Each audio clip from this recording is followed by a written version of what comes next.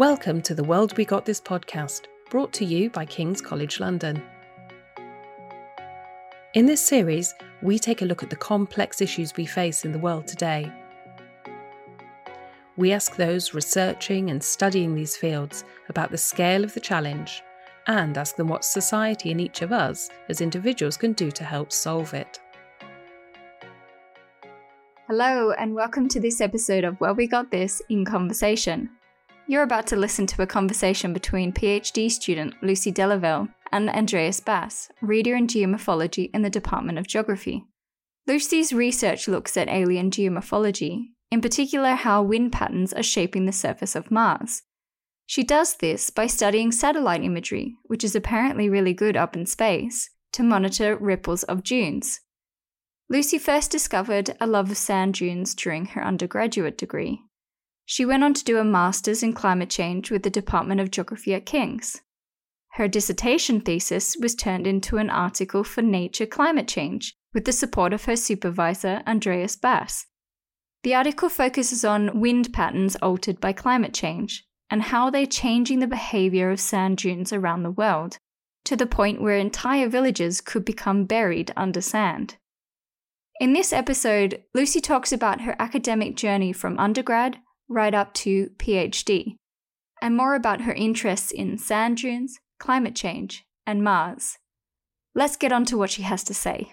So welcome, Lucy. It's great to have this opportunity to chat with you about your journey in academia so far. And I think our listeners would perhaps be first interested to get a bit of a background of your sort of education, where you started getting interested in planetary science, if you like, your undergraduate degree background and how that sort of developed. Sure. Thanks for having me on the podcast. So my undergrad, I did it in Earth Sciences at Trinity College Dublin in Ireland.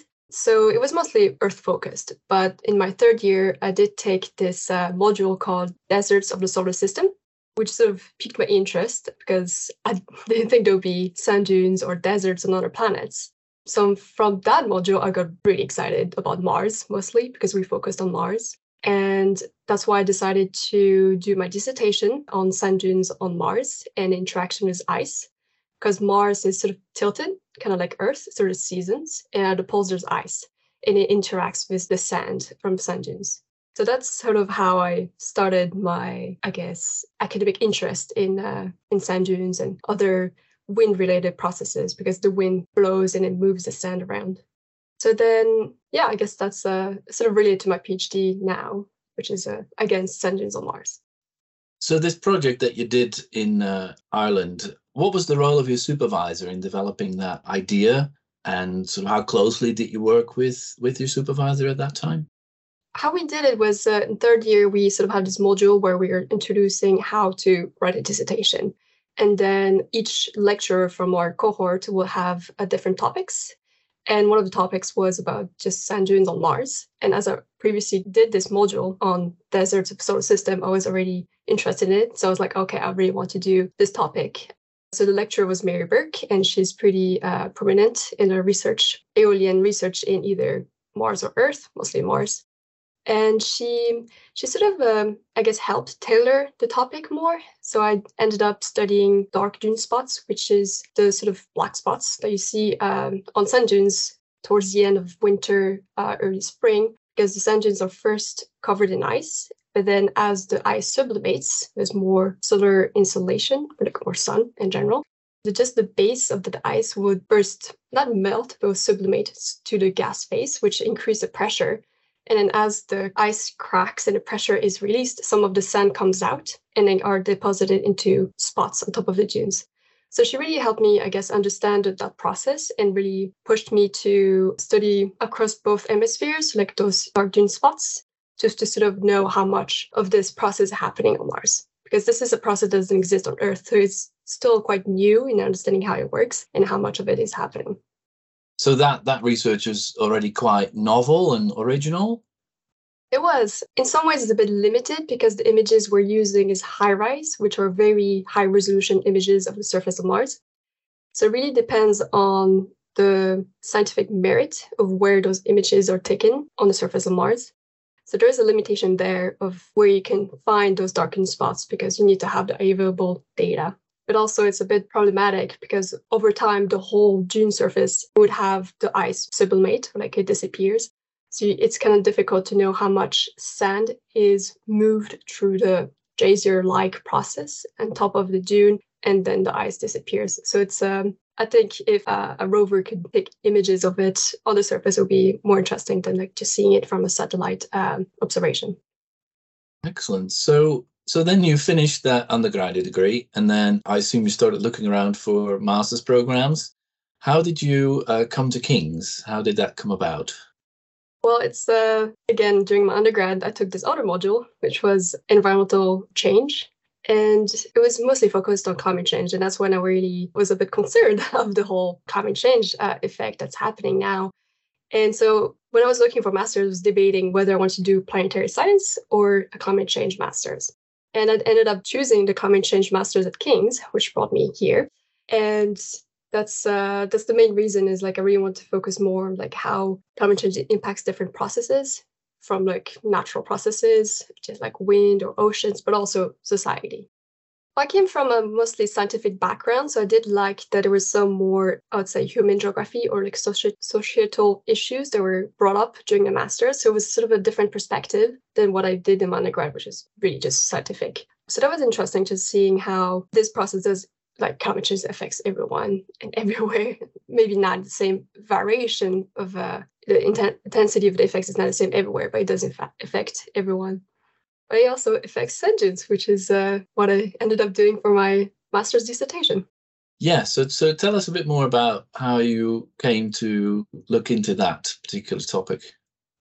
Well, doing the climate change master's, I really want to focus on that topic for a dissertation, but also still had this love for sand dunes from my previous dissertation. So I was like, oh, I would like to somehow put those two ideas together.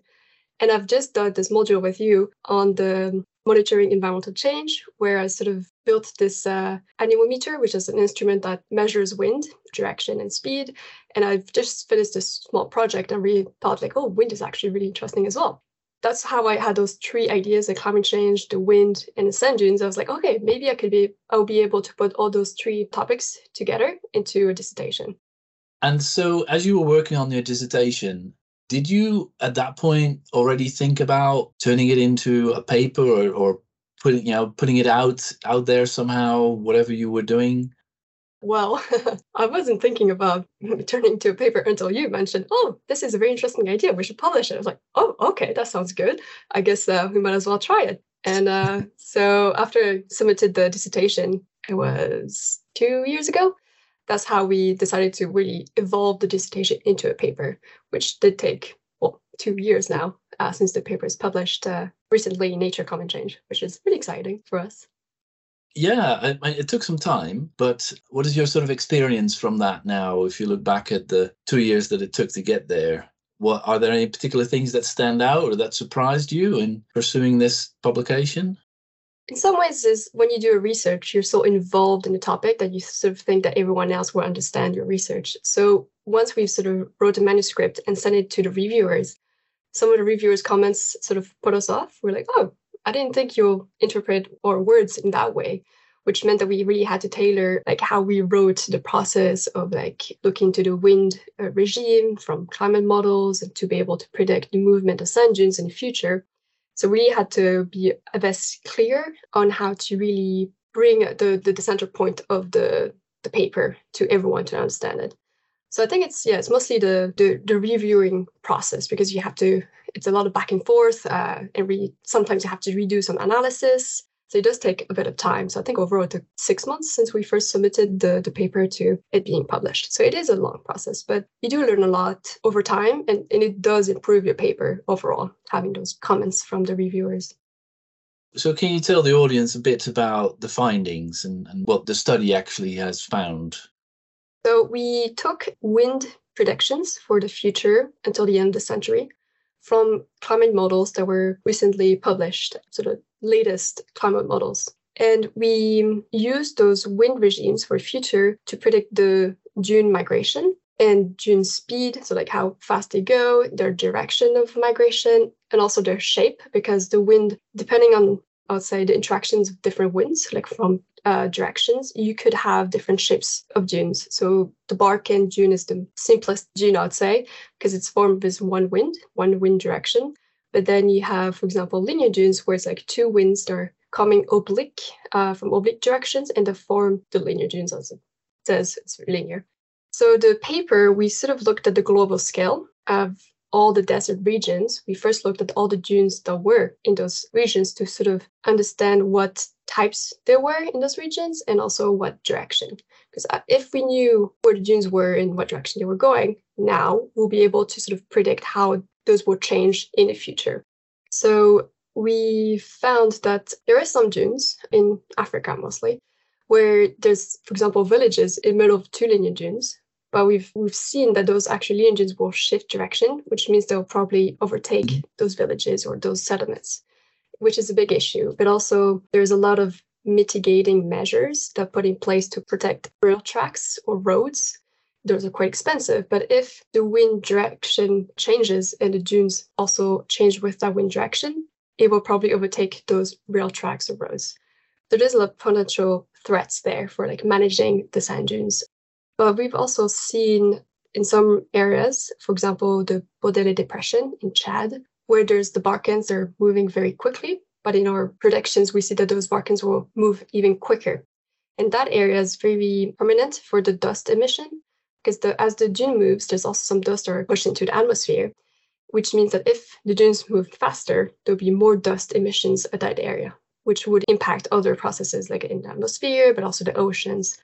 We haven't really gone too much in detail into this because we're mostly focused on sand dunes, but it is an impact that we could see.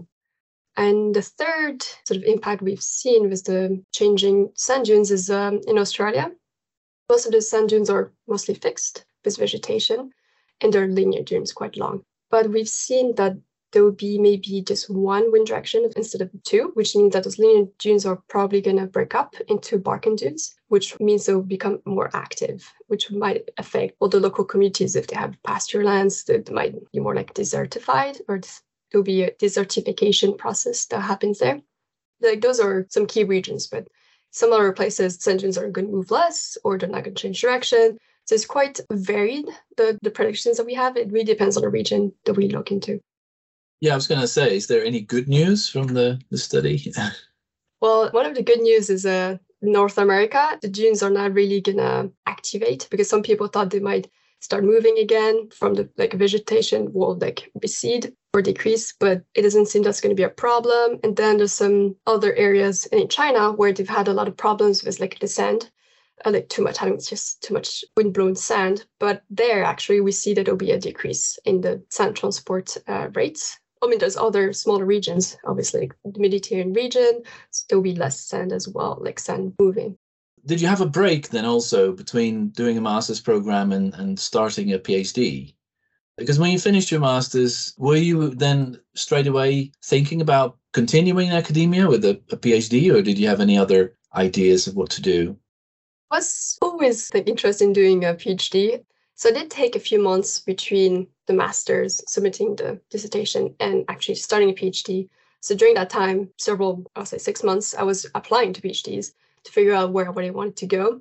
But also it's, I think I was mostly focused on PhDs. I sort of always knew I wanted to do research, because I always love research and finding new things and learning new topics and applying it to, I guess, discover new research, discover new things that might impact people or sand dunes, I guess, because I'm mostly focused on sand dunes. Did you know you wanted to sort of continue in academia even when you were doing your undergraduate degree already? I think it was, even before then, I always sort of saw myself staying in university or learning. So in school, I wanted to learn new topics. So in university, I was like, oh yeah, I really love this. I really want to continue. And I think also it helps, because you, Andreas, having you as a supervisor really pushes me. Oh yeah, I think I would like to do that one day, to be a mentor to a fellow student at some point. Yeah, because you do learn a lot, and it's different skills involved, because you have to, here, public speaking, you need to be able to describe your research in ways that the general public can understand, but also just teaching. So you're teaching your students. also writing your papers so that people know about your research. There's a lot of skills involved, which I think that I would always attracted to. You then started your PhD at King's on quite a different topic, moving away from Earth, I suppose, and climate change in some ways, to a different planet again. Can you tell us a bit about the project you're working on now? So I'm looking into sand ripples, which are like waves that you might see on sand dunes, or like on the beach, you might see like some waves of sand.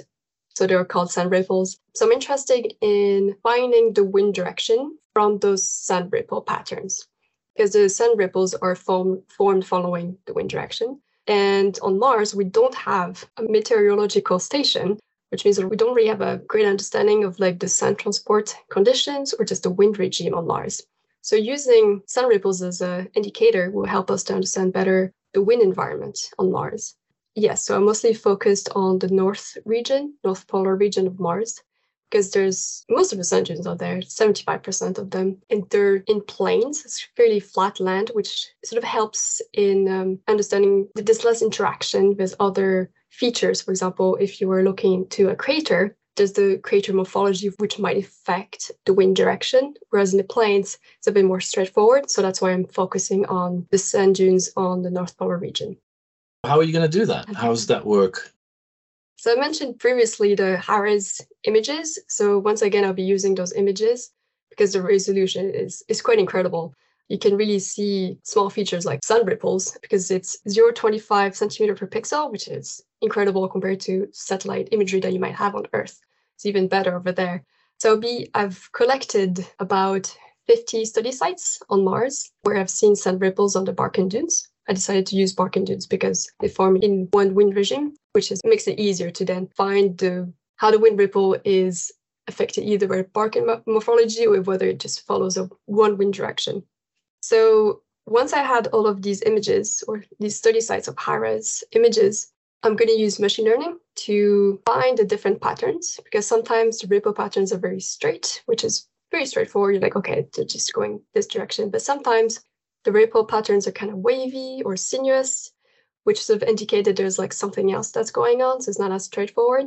So I'm going to use machine learning to group these different patterns on top of each Barken dune. And then in the ripple patterns that are mostly straightforward, I'll try to trace them so I can really see how they're situated on the Barken dune and whether closer to the base or closer to the bedrock, if the ripples are different than on top of the dune. So that's all using satellite imagery from, circling around Mars. Is that just everything you do is based on satellite imagery, or are you going to be able to do some other field work or anything like that? The main focus is trying to build a machine learning model, to depict or trace those crest lines, ripple crest lines on Mars. But we also want to compare those ripple patterns with those on Earth. So on Earth, there's two mediums where you see sand ripples. You can see them on top of dunes, so aeolian ripples, sort of mentioned before, but also there's some underwater because of the currents, like water currents, they also shape sand ripples. So I sort of want to compare Mars ripples with the Earth aeolian ripples and the underwater ripples to sort of understand which process is forming the Mars ripples, because there's a huge debate. Some people saying, oh, it's sort of like just wind-driven formation of the ripples. Some other people are saying, well, actually, it's kind of like the underwater ripples, which would mean that's more like current type of process that's forming the Mars ripples, which is quite interesting in some way, that you would see this on the surface of another planet that doesn't have water. So sort of to understand the formation of the sand ripples by comparing with Earth surface sand dunes and underwater ripples. So for the underwater ripples on Earth, I'll be looking into bathymetric data. So that, again, it's all desk study. I won't be going underwater to look at ripples. But for Earth, I'll be going to Morocco. And we're going to use a drone to take some images of Barken dunes with the ripples on top. And sort of seeing the ripple patterns on top of the dune, whether it's affected by the morphology of the dune or anything else that might happen. And then compare it with those on Mars. So you've already done some of that field work. How did that go so far? It was quite fun. It was my first time actually seeing sand dunes, by the beach, actual sand dunes. And we tried two methods. One was the drone, which is very easy once you sort of figure out how to fly the drone. But then we were trying to use a kite. So there's this thing called CAP, kite aerial photography, where you sort of attach a camera slightly lower down on the line of the kite, and then you just walk around the kite, and the camera, if it's set on taking an image every 1 second, it will take images all around the way you walk around the dune. So we've tried that to get afterwards sort of a complete image of the Barchan, high resolution image of the Barchan. But with the kite method, it was quite problematic because when it was too windy, the camera was just flying all over in every direction, so it wasn't really focused on the dune. Sometimes you just saw the sky or something to see. It wasn't great results. So now we're going to stick to the drones. Very straightforward, just flies the same height the whole way, and it's pretty predictable what we'll get from the drone images. So why not satellite imagery? So as I sort of mentioned, is satellite imagery on Earth is not as high resolution than, for example, on Mars. So you can't see the sun ripples in satellite imagery from Earth. So that's why you do need to take aerial photography, either as a drone or something else that's like closer to the dune. So you can see the ripples. It's mostly because the ripples on Earth, they're quite small. They're about 10 centimeter in spacing, so between each crest line. Whereas on Mars, the ones I'm looking at, they're quite big. They're like up to 1 meter in spacing and also much taller. That's why on Mars you can really see them, the large ripples, whereas on Earth you do need to take drone imagery of the smaller impact ripples. So you've been doing your PhD for, about a year now? Have you got any sort of preliminary findings or, things that you've tried out so far? Is there anything you can already say or think about? I'm still at the start. It's mostly, even from just me visually looking at the high-res images, I could see that the patterns, they're quite different on the Barchan dune. Some regions you can really see just very straight, long ripples, whereas in other regions there's even ripples on the slip face. So this is the steepest slope of the Barchan, which on Earth you don't have ripples. So that's quite fascinating that that's happening on Mars. We're still building the model, the machine learning model. So we've tried a few things, still like testing, so we don't have like great results just yet, but hopefully soon. And are you going to present some of your work to the wider audience, wider world? So I'm going to the American Geophysical Union, AGU conference later in December. So I'll be presenting sort of the framework for my machine learning model, and also like just the general research topic, which is the sun ripples on Mars. Because some other researchers in our community have applied machine learning. It's mostly, for example, detecting the bigger dunes themselves compared to other features on Mars. Not so much about detecting features within the sand. So like the sand ripples among the dune, which is, I guess, some of the problems that we have for now is like trying to really detect the sand ripples on the surface of the sand dune. You're doing all this work now looking at sand dunes on Mars. When you were doing your master's work on sort of climate change, you were saying earlier that you're quite keen on that sort of topic because of its sort of societal impacts and sort of overall sort of concerns. Is there anything that we might be able to learn from your work on Mars that could be relating back to Earth? I feel like Mars is sort of like an experiment. We just tweaked a few different parameters. So by studying Mars, you sort of understand better what's happening on Earth. Because with the experiment, usually you sort of tune your model or experiment slightly differently. And you sort of understand, okay, so we have this type of pattern or the type of sand dune moving this way. On Mars, we have something similar, but the environment's quite different. So we're sort of trying to understand where are the similarities and differences between those two planets, which is, in my work, mostly useful for understanding the surface processes on Mars. So like the wind regime, how does that work? Which in some way, for all the people really into habitation of like Mars, it would be useful to know where the wind is going on Mars if we were to settle there at some point.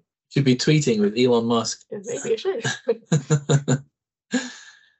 I guess I'm now just sort of, we're nearing the end of the conversation, maybe of interest to people listening in. How did you find transitioning from a master's degree program into a PhD project? What sort of things would you perhaps say to current master students who are pondering whether or not to do a PhD? What are the sort of things that I might want to think about if they're considering that? I'd say writing the dissertation, most master students have to write a dissertation, is a sort of a good indication of what a PhD would be. Because it's sort of, you're your own boss. You have to figure out how to do your research. You do have your supervisor to help you, but you have to push yourself to do all this kind of research or different tasks. So you do have to be pretty good at managing your time, because you don't want to spend too much time on a task that's actually not that relevant for the overall research topic. But also it's an opportunity outside the PhD to learn different skills, as I mentioned before, because you can take some classes on like how to talk about your research in a way that most people will understand, or you can sort of practice writing because you do have to publish papers. Whereas the master's is sort of, I guess, module-led. So you have a module and then you have to write an essay or you have to do some examination. So there's a lot of deadlines, whereas PhD is quite long. You do have to set yourself some, I'll say, smaller deadlines within a PhD to be sure to be on track. So for example, there's an upgrade where you have to write this big report sort of explaining what is your research topic before moving on to the rest of your PhD. So the time scales are quite different. Master's is quite intense, short. You have to do all these essays following a deadline, whereas a PhD is quite long. So you really have to plan ahead over the next few years what you want to do and make sure you keep yourself on track. So you'd say you'd have to be very self-driven in order to pursue a PhD? Yes, very self-driven, because most of the time you'll be the expert at some point of your research topic. So you do have to rely on yourself and your supervisor to keep going. Because sometimes I feel like in a master's, you could always ask your fellow classmates, hey, how are you doing this? Or how do you write this essay? Whereas in a PhD, you can get some help from others, but it's mostly you have to learn by yourself, most of it, how to do your own research or like learn a new software. You can analyze the data. So it's a lot of self-motivation.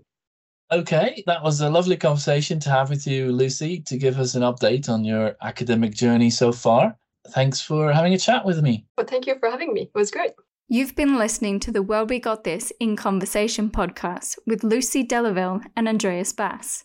You can find out more about Lucy's research on the King's Geography website. You can also find out about the article on wind patterns and sand dunes at Nature Climate Change. This episode was brought to you by the School of Global Affairs. It was produced by Julia Stempovska and edited by Rachel Wall. You have been listening to the World We Got This podcast. This episode was produced by the Faculty of Social Science and Public Policy at King's College London and edited by Rachel Wall. To find out more about the research at King's on this and other global challenges, please visit our website, kcl.ac.uk. Please review, subscribe and share the podcast so you don't miss an episode and it's easier for others to find out about the series.